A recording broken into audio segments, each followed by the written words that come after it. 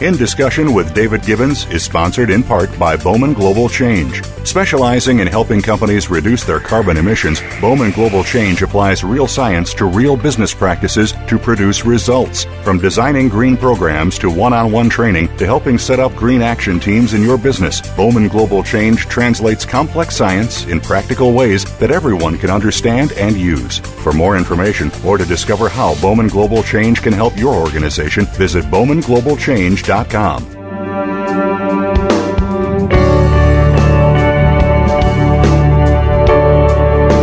Welcome to this, the third in the series of Crossing Over the Bridge. This program discusses with eminent guests ancient civilization prophecies and new science paradigms. Distinguished guests today: Carl Johan Calleman, John Perkins, Brian O'Leary, and Nassim Haramein. Carl Johan Calleman was born in Stockholm, Sweden, in 1950, which in the sacred calendar corresponds to the 5th Jaguar. Curiously, this is also the exact midpoint of the month dedicated to the Roman goddess Maya. Stockholm is fairly remote from the jungles of Guatemala, but these were some signs that maybe he had something of importance to accomplish. He first became interested in the Maya and their calendar during a trip to Mexico and Guatemala in 1979, and fell in love with the people and also had a feeling that this was his spiritual home on earth.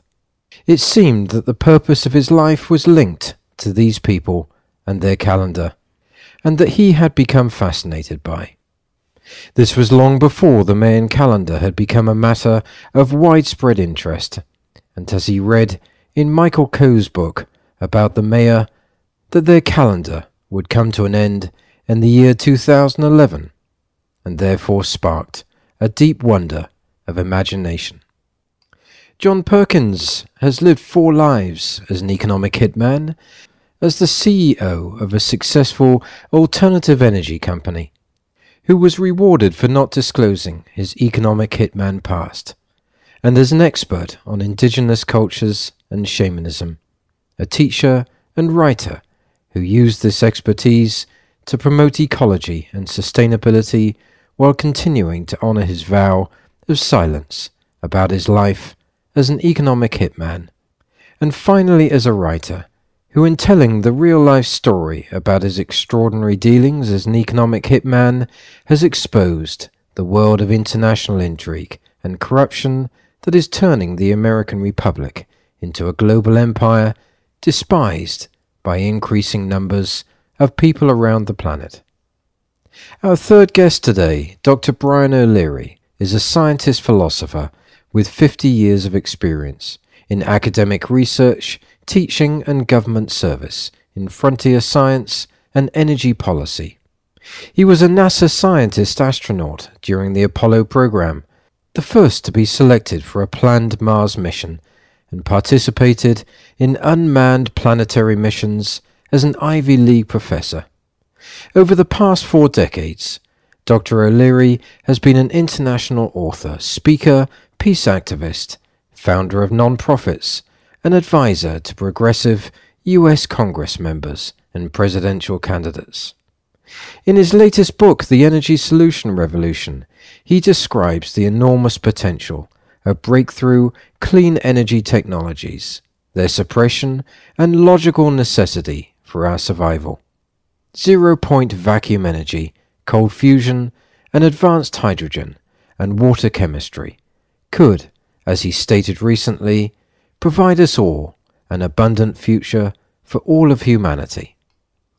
And our final guest today, Nassim Haramein, has spent most of his life researching the fundamental geometry of hyperspace, studying a variety of fields from theoretical physics, cosmology, quantum mechanics, biology and chemistry, to anthropology and ancient civilizations. Combining this knowledge with a keen observation of the behavior of nature, he's discovered a specific geometric array that he's found to be fundamental to creation, and the foundation for his unified field theory that subsequently emerged. In the past 20 years, Nassim Haramein has directed research teams of physicists electrical engineers, mathematicians, and other scientists. He's founded a non-profit organization, the Resonance Project Foundation, where, as the Director of Research, he continues exploring unification principles and their implications in our world today. The Foundation is actively developing a research park on the island of Hawaii, where science, sustainability, and green technology come together. Carl Johan Kalaman, John Perkins, Brian O'Leary, and Nassim Haramein join me in this groundbreaking program, the third in the series of Crossing Over the Bridge. Welcome to In Discussion today. It is a great pleasure to bring together Carl Johan Kalaman, Nassim Haramein, John Perkins, and Brian O'Leary. Gentlemen, welcome to you today. Great to be with you. Thank you so much. Good afternoon. It's great to be together again. Gentlemen, let me start the program today again by offering my thanks. It is a huge privilege to have all of you on the program as we accelerate and build upon these programs. I would like to start, if I may, again, John, with yourself. John, bringing together all the forecasts and the prophecies from all of these areas, including the many prophecies of the indigenous cultures around the world. Do you see that it's evident now that we are accelerating in terms of our developing consciousness across the world? I definitely see that we are, and as we accelerate in that consciousness, there's also a resistance that goes on from those who want to stay in the status quo. Their consciousness may be accelerating too, but they're also trying to hold us into the status quo. You know, it's interesting. One of the things that the Mayan elders and shamans tell us is that the Mayan pyramids are built on many different levels. Like most pyramids, the Mayans may have 3 or they may have 9, or sometimes it's other numbers. But there's these different stages.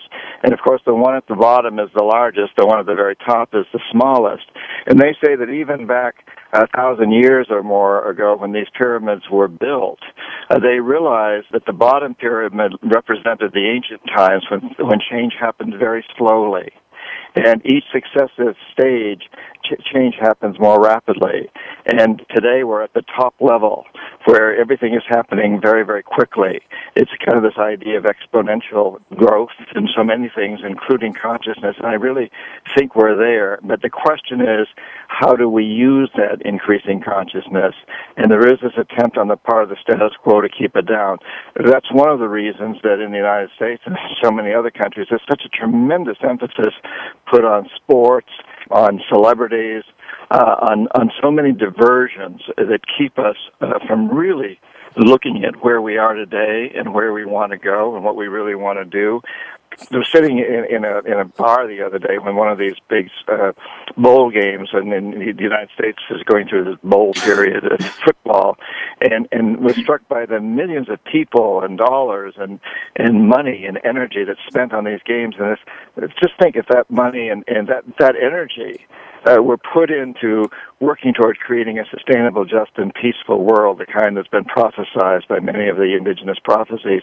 Think of where we'd be going with that.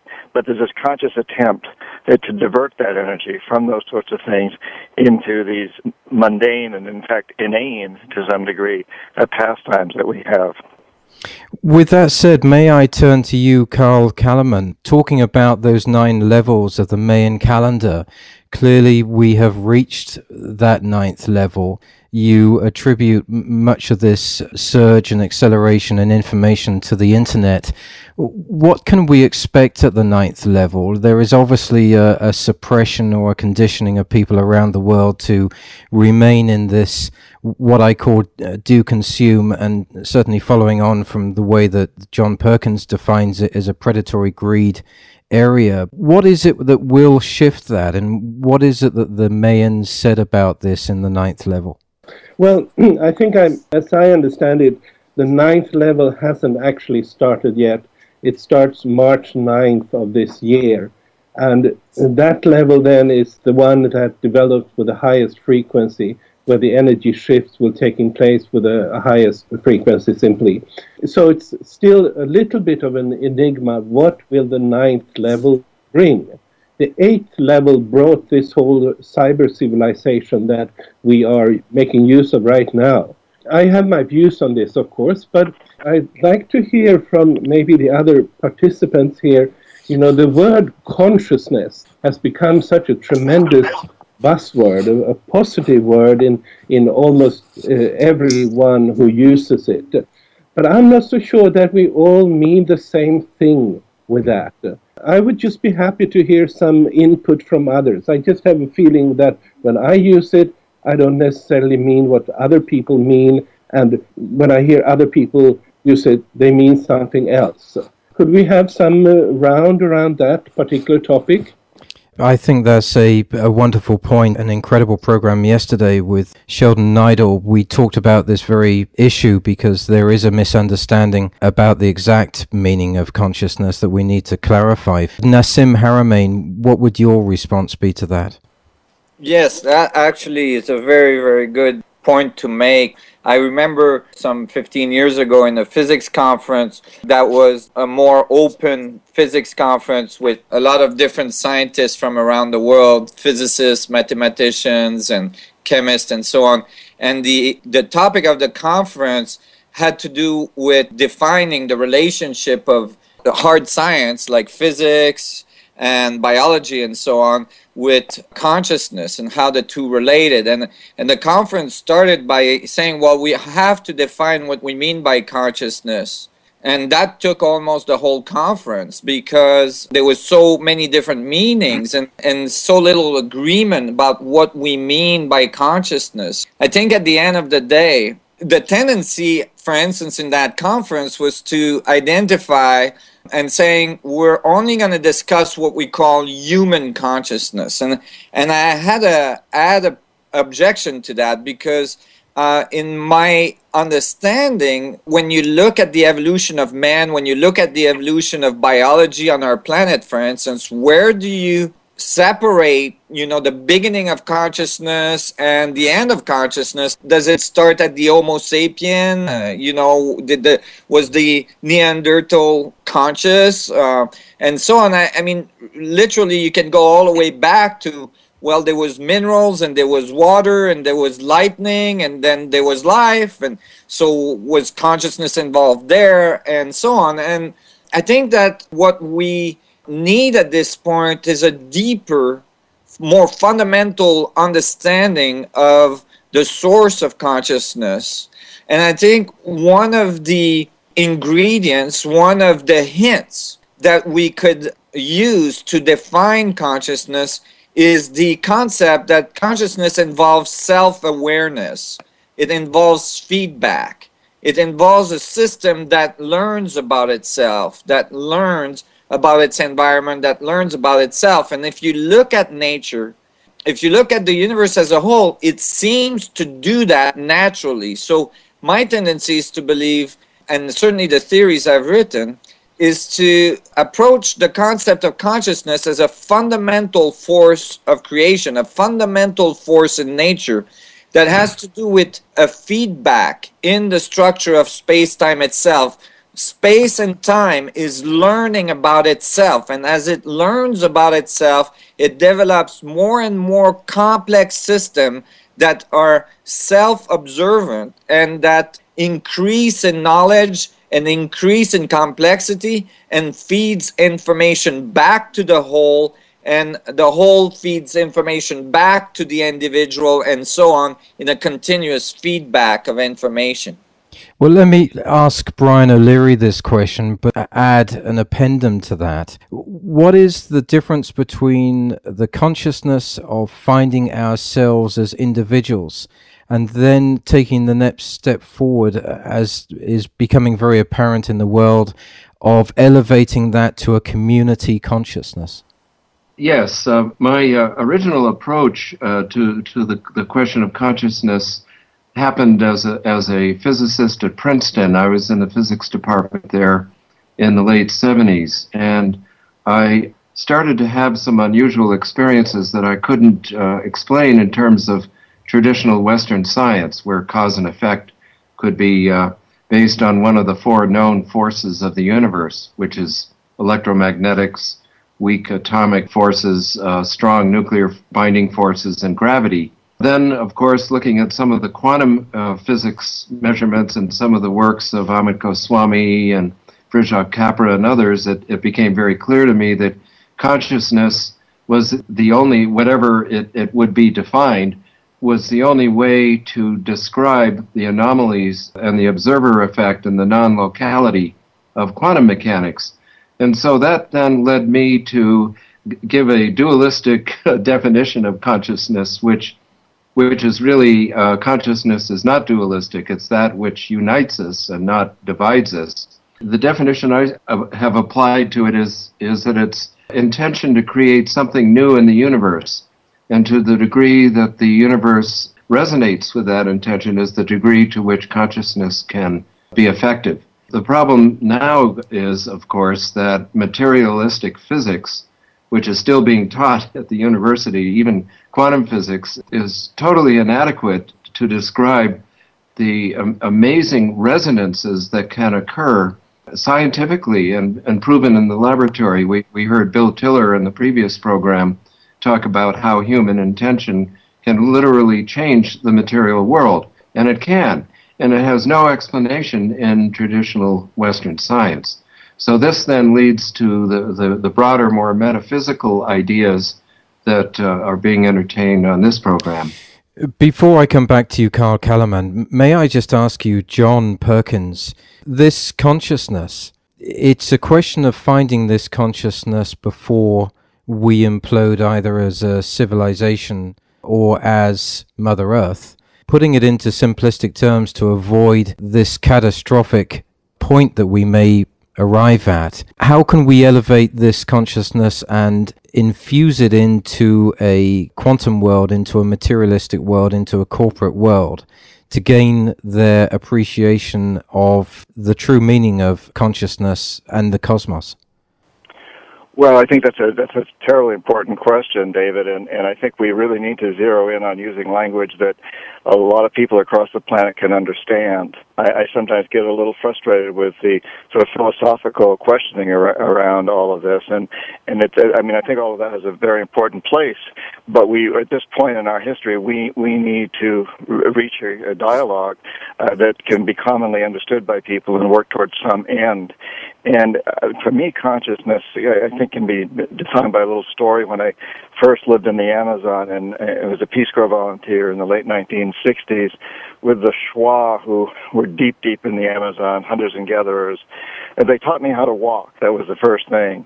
And they said, you know, when you walk, don't look at your feet. We notice that you gringos look at your feet. Don't look at your feet. They're boring. Look all around you. You've got to see everything that's around you. Your peripheral vision will take care of your feet.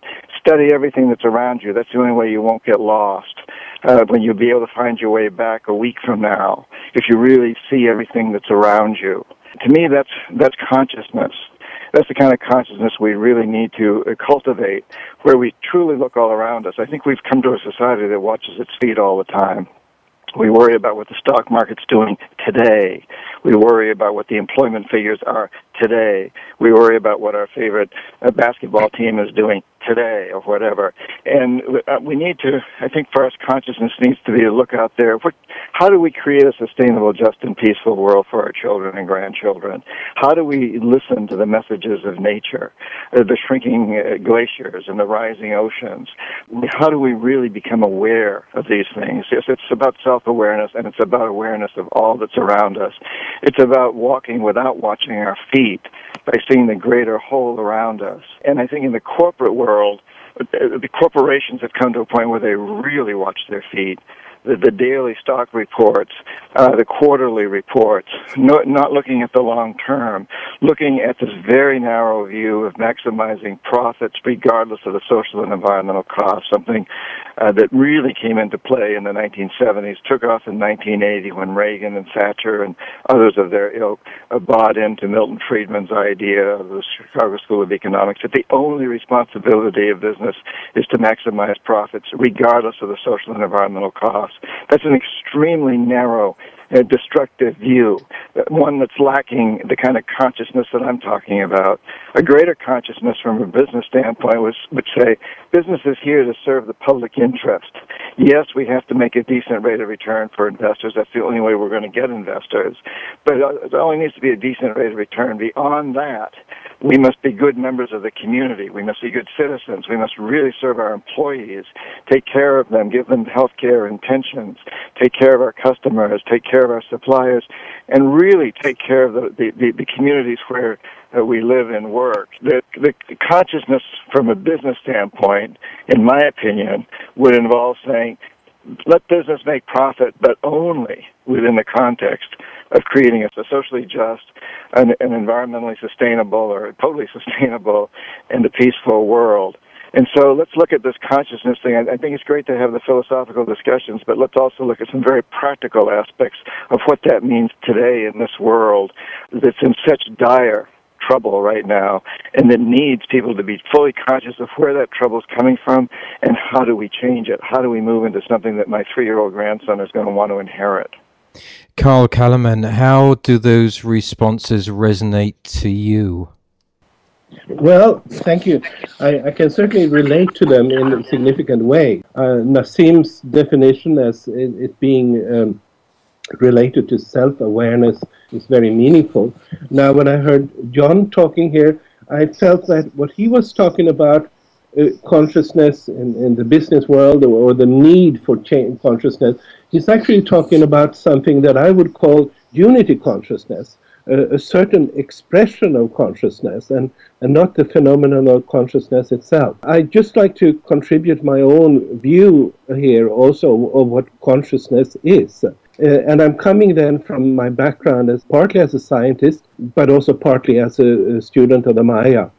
And the fundamental background to the Mayan calendar system, which is can't help talking about it when you're talking about our present situation in the world, is that according to ancient Mayan lore, the calendar system was based on the tree of life, and that's fundamental. No discussion about the Mayan calendar should really be done without having that background in the tree of life. So what is the tree of life? And what is its relationship to the consciousness we're talking about? Well, the tree of life is something I believe exists on several different levels in the universe. You have it in the organization on the atomic level. You have it, each one of us has a tree of life, which is like the spinal cord, you might say. And then there is a polar axis in the Earth, and then there is a galactic axis. And most importantly and most fascinating is the fact that about 7 years ago, the Wilkinson anisotropy probe found that the entire universe, there goes an axis throughout the entire universe. And this, I believe, is the tree of life on its highest level. Then I believe there are resonances between all of these different levels of the tree of life. And this, I think, is quite similar in certain respects to Nassim's model of black holes on different levels, except that here we're focusing on the actual axis that is as developing these, creating the universe, basically, in a way where all the different levels are in resonance. So, to me, consciousness is actually always a relationship. It's something that can never exist just by itself. If you think about it, and you go to the Latin meaning of consciousness, it really could be translated to mean the state of knowing with. And then the question is, knowing with what? And that, I would say, that's the tree of life. The tree of life is not a symbol, it's not a myth or something like that. It's the very heart of the reality that is creating the evolution of the universe. And that's the very basis from all the consciousness shifts in that the Mayan calendar describes. So I feel I can relate to several of the definitions that were made previously here by the others. But I also think I think we should be aware that we may be talking, sometimes we're certainly talking about different things that we each would use in a different language to keep a clarity about things there. Let me turn therefore to Nassim Haramein. Carl Kalaman talks about this axis. You talk about the vacuum, you talk about the universe, you talk about a acceleration towards a singularity. Can you put that into context in terms of the way that Carl Kalaman talks about the progression of the Mayan calendar? Yeah, absolutely. I think it's very compatible. I was really glad to hear Carl talk about these axes that are found at different scales, at different levels, and even at the universal level with the anisotropic behavior of the background radiation. And these axes of spin, they're spin axes, just like the axe of spin of a top. Can find it, like Carl was mentioning, like the axe of rotation of the Earth, the axe of rotation of our solar system, or you could think of it as subatomic spin axes as well at the universal level. And spin then, and this fundamental polarization of the structure, because when you have spin, you have a north and a south, a positive and negative, and so on. You have a spin, counter spin. You have this feedback between what you could think of as the electromagnetic field, the radiative side, like the centrifugal expansion of the spin, and then you have the gravitational collapse towards the center. The two feed back onto each other, and this is some of the models I have been elaborating on in the physics papers I write. This idea that there's a feedback between the electromagnetic field, the radiative side, and the contractive side due to the fundamental spin of space-time, produce this feedback loop that eventually is learning about itself. It's evolving, it's transforming, it's getting more and more complex, more and more energetic, and so on, and it's accelerating. And I think what John was talking about is a level of awareness of this field, becoming aware. So like consciousness is always there, but are we aware of its dynamic? And I think that's what we're entering into. We're entering into a time where we are starting to become aware that there's a fundamental field of energy that produces everything we see as reality, including the self-awareness of reality itself, and that we're all part of this field, this interconnectivity that in quantum theory is actually been noticed. It's called a vacuum fluctuation or zero-point energy that is everywhere at all levels, at all scales, and that connects us all. And there's fundamental spin components to it, and it has fundamental scale relationships and axes relationship to each other. And so I think that is very compatible to what Carl was describing. Brian O'Leary, before I return back to John Perkins, this inner realization of this reality that Nassim talks about, and I'm trying to put this into context for John, that reality, a reality that we see today, a reality in the way that we're destroying the world, the reality in the predatory greed in the corporate mansion that accelerates and does not give up on a very decadent way of business, social interaction, the way that we live. How can we turn that so that reality is not the reality that people see? And if they see another reality, it may be that reality that wakes them up to the fact that they cannot sustain the lifestyle that they're in now. Well, that's, of course, a very important question, David, is how do we go about transforming people? We do workshops here at Montasueños, our place in Ecuador, and many other people do them too. We're doing one this coming week, and it's called Consciousness, Energy, and the Matrix of Personal Reality. For the whole purpose, I'm teaming up with a hypnotherapist and world-class life coach and facilitator. Our intention is for people to reach deeply inside and ask, do we want to continue dealing with all this falderall that John refers to, that these distractions that are just really kind of killing us? And one of the things that I've been looking at is that people that are otherwise very politically progressive and environmentally inclined and scientifically oriented, the very people you think that would be at the cutting edge of this, most of these people are themselves unaware of the possibilities that lie ahead. And the area, of course, that I've been involved in the most is to advocate research and development on zero-point energy and some of the other breakthrough clean energy sources. But the same also applies to consciousness and some of Bill Tiller's experiments and experiments where human intention can literally purify water, for example, and heal ourselves, the water within us and the water outside of us, so we can literally heal the planet. These are the very cornerstones of the experimental science and theoretical science of the 21st century. So the work that Nassim is doing and that Bill is doing and many of the rest of us in these fields is extremely important, but so far they've been violently suppressed. And it's the lack of awareness of most people. It's almost totally cut off from the mainstream media. That's one of the reasons why I'm so glad to be involved in these discussions with you all, because then that opens up the awareness to what's possible, which is way, way beyond what's now currently accepted in the mainstream culture.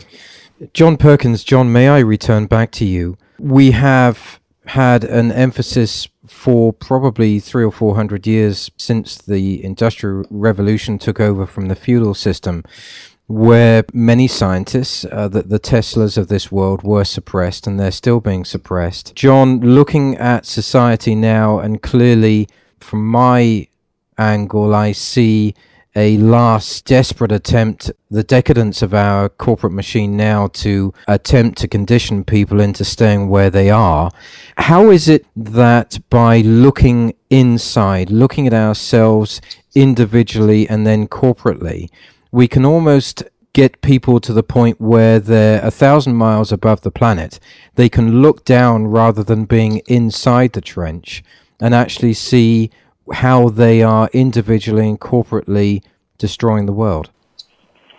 Well, yeah, we know that it was a monumental moment when our astronauts walked on the moon. Edgar Mitchell, who's been a good friend for many years and was one of those astronauts and formed the Institute of Noetic Sciences, often talked about that, as many of them did, and there's that photograph that we're all familiar with now of showing our planet gave us a whole new perspective, this ability to look at ourselves. As we talked earlier in this program about consciousness being self-awareness, and that was a big step toward planetary self-awareness, and how fragile, in fact, our planet is.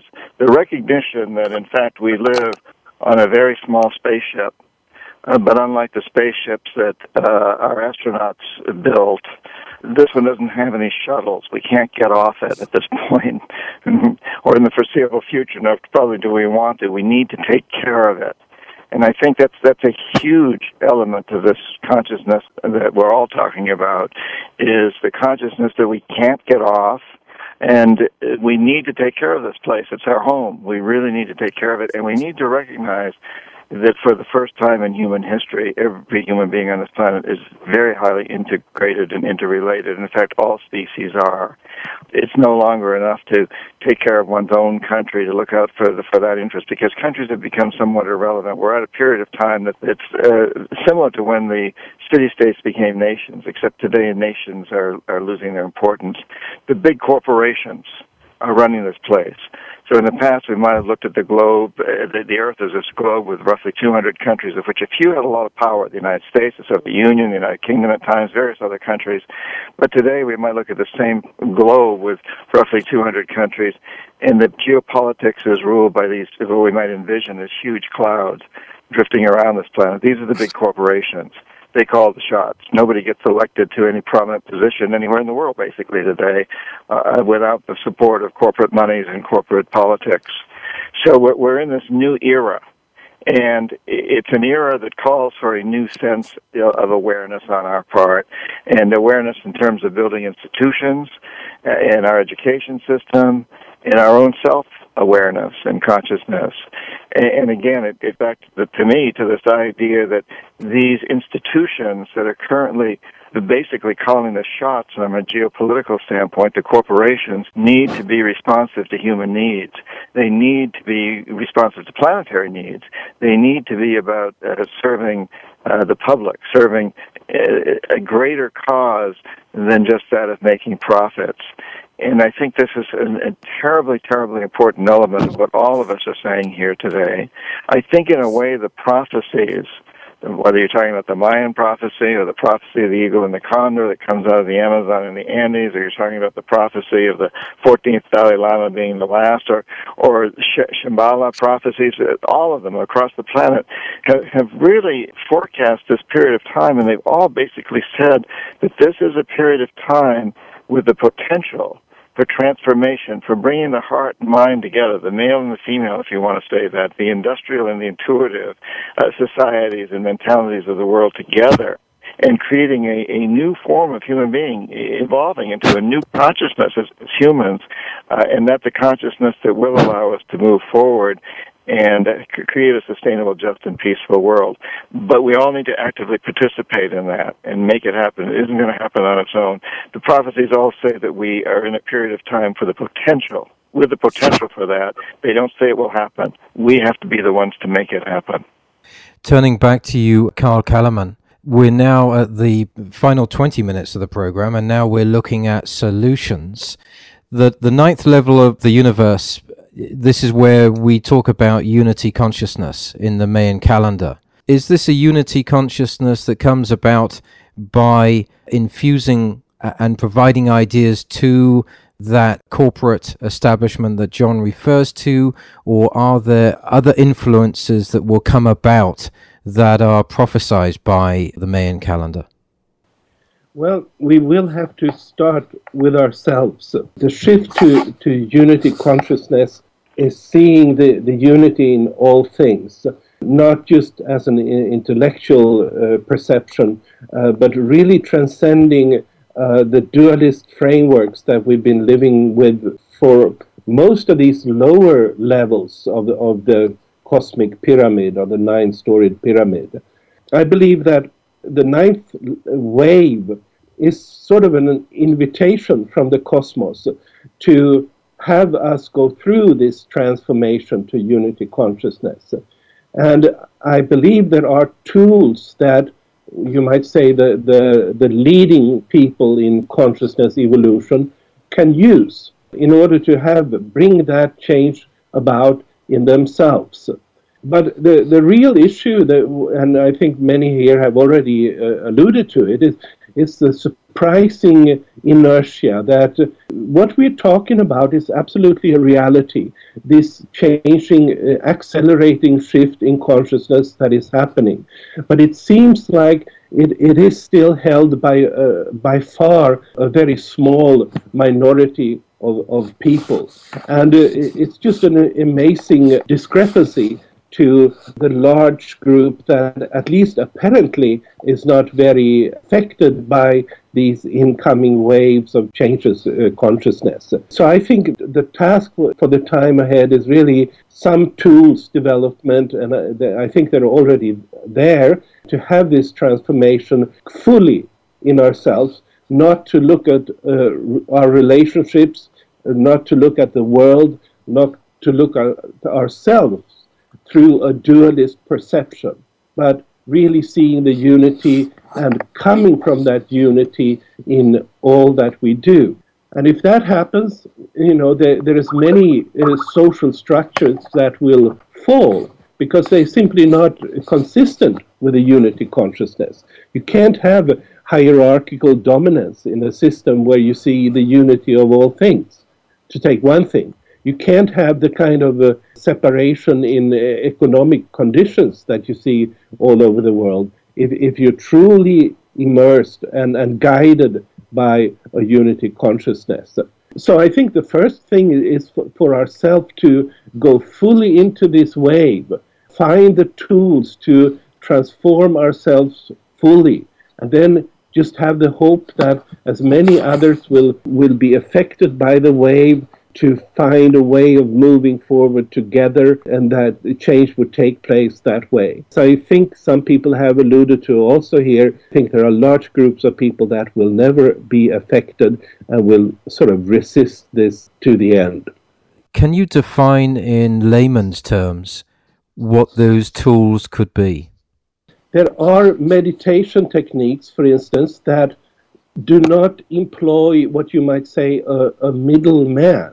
This is important, I think, because spirituality, as it's developed in the past 10 or 20, 30 years, it's sort of coming back, you might say, after a long term of purely materialist worldview. But it's coming back, but it still relies so much on some kind of a middleman, whether it's a guru, a channeler, a mushroom, or anything like that, something that is less than the total immersion in the space of God, if you like. So there are meditations that can put us directly into that space to find guidance. I also feel the dikshas are valuable to bring about an experience of unity, and I hope other people find other tools.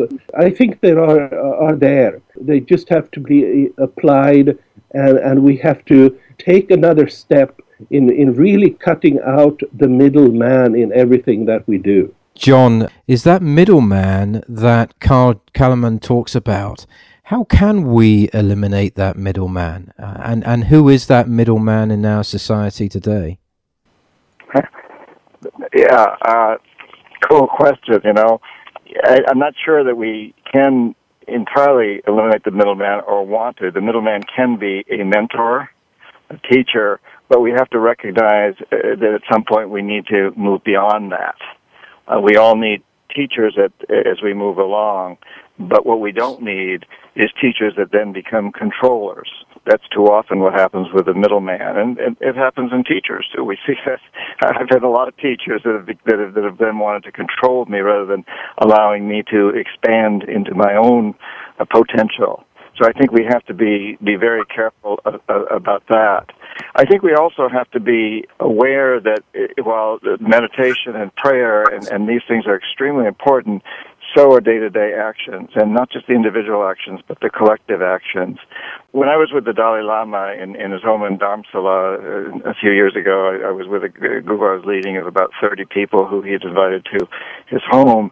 And one of the things that came up was somebody asked him, there was a writer at the time who was advocating that everybody take 5 minutes, I think it was, off at noon on such and such a day to pray for peace. And somebody asked the Dalai Lama what he thought of that, and he said, well, praying for peace is good. Meditation is good. I do it every day, he said, for many hours every day. It's a very good thing, usually. But he said the problem can be if you pray for peace for 5 minutes or meditate on it for 5 hours or whatever, and you walk away and say, there, I've done my job. That's all I need to do. Then it's bad. He says you have to follow up your meditation and your prayer with actions, right actions. And he said,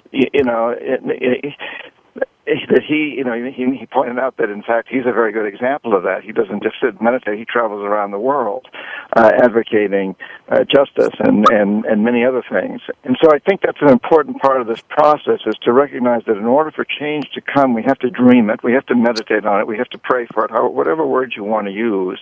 We have to give it, brain energy, but we also then have to give it physical energy, and to understand what actions we each as individuals need to take, and what actions we need to take collectively as part of the human community, as part of our own local communities, and the entire human, and in fact the entire sentient being community.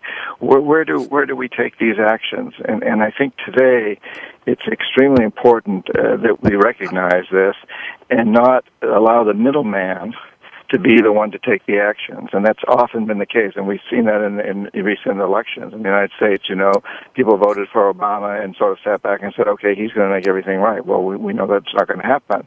We, the people, have to do it. We have to meditate on it, we have to dream on it, and then we have to give energy to that dream, to those meditations, to those prayers, through our actions.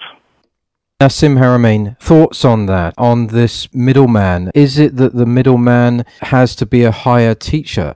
Has to be a teacher that we possibly saw 4,000 or 5,000 years ago, that is of a much higher intelligence, that would be indicative of the consciousness that we're moving towards?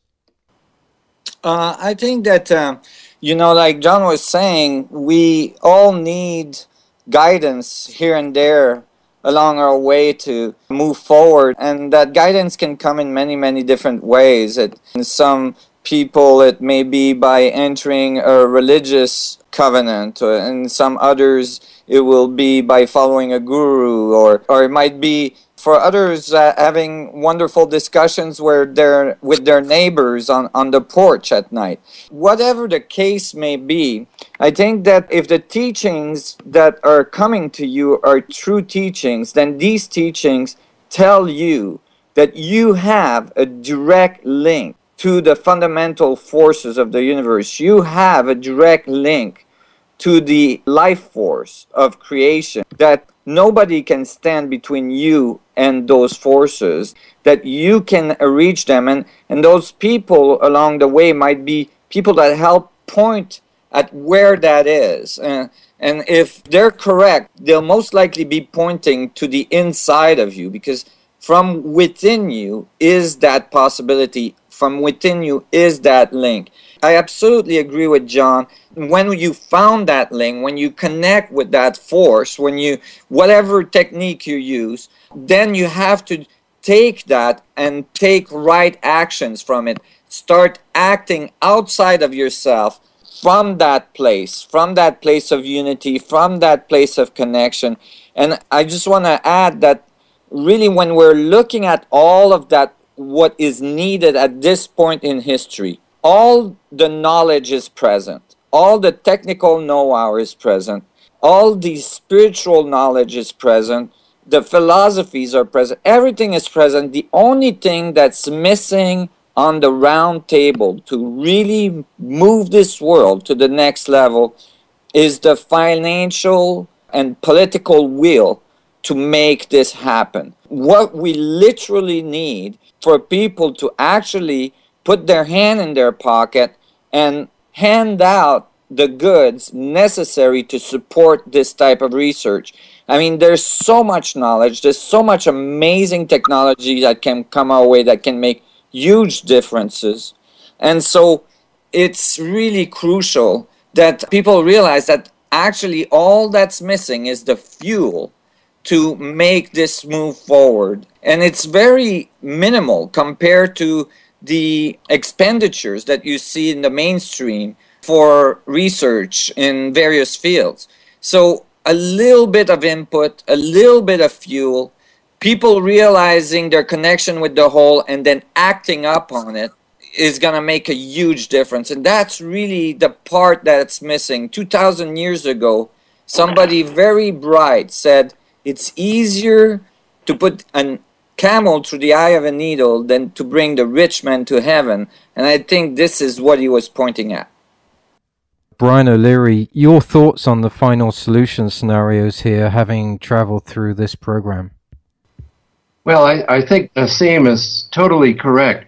We have the technology, we have, some of us anyway, the intention to create a peaceful, just, and sustainable world. It's not going to take that many resources to do the necessary research and development.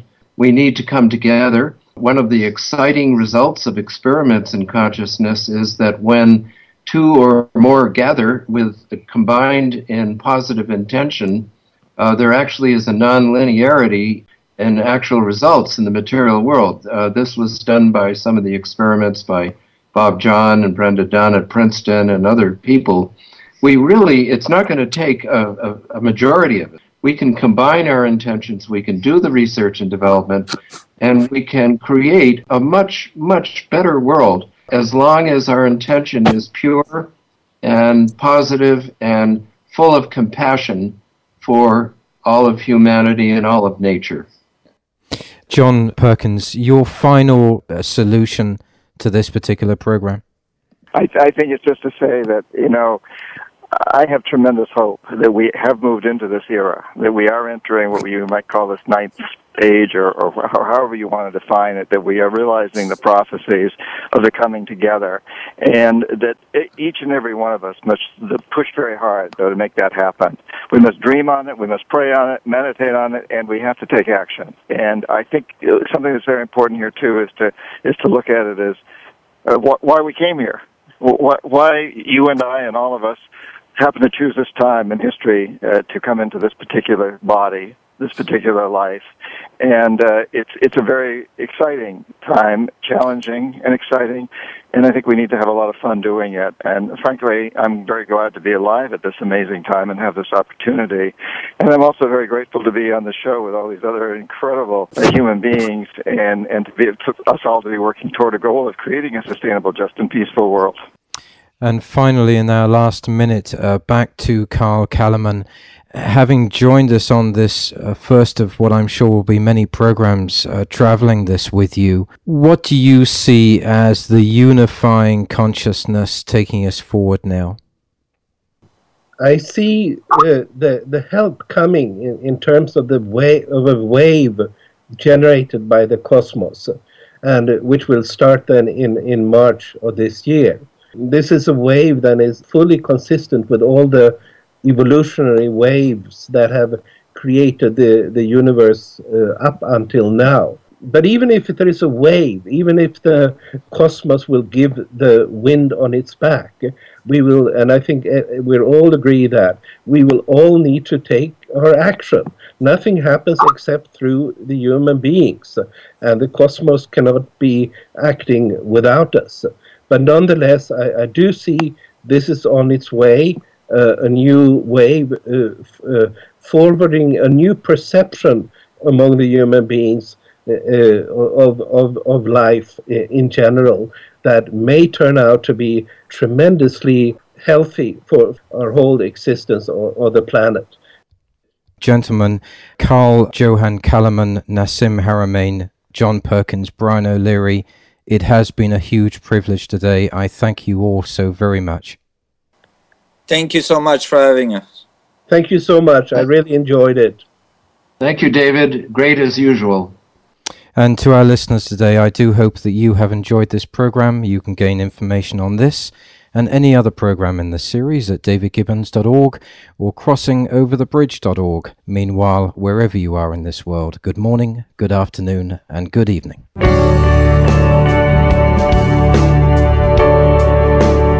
David Gibbons in Discussion welcomes listeners' comments and viewpoints at its blog at davidgibbons.org.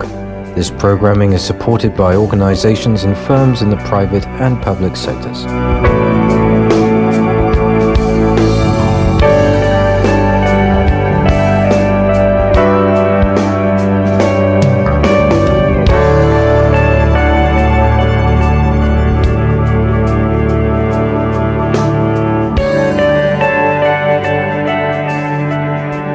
In Discussion with David Gibbons is sponsored in part by Bowman Global Change. Specializing in helping companies reduce their carbon emissions, Bowman Global Change applies real science to real business practices to produce results. From designing green programs to one-on-one training to helping set up green action teams in your business, Bowman Global Change translates complex science in practical ways that everyone can understand and use. For more information or to discover how Bowman Global Change can help your organization, visit bowmanglobalchange.com.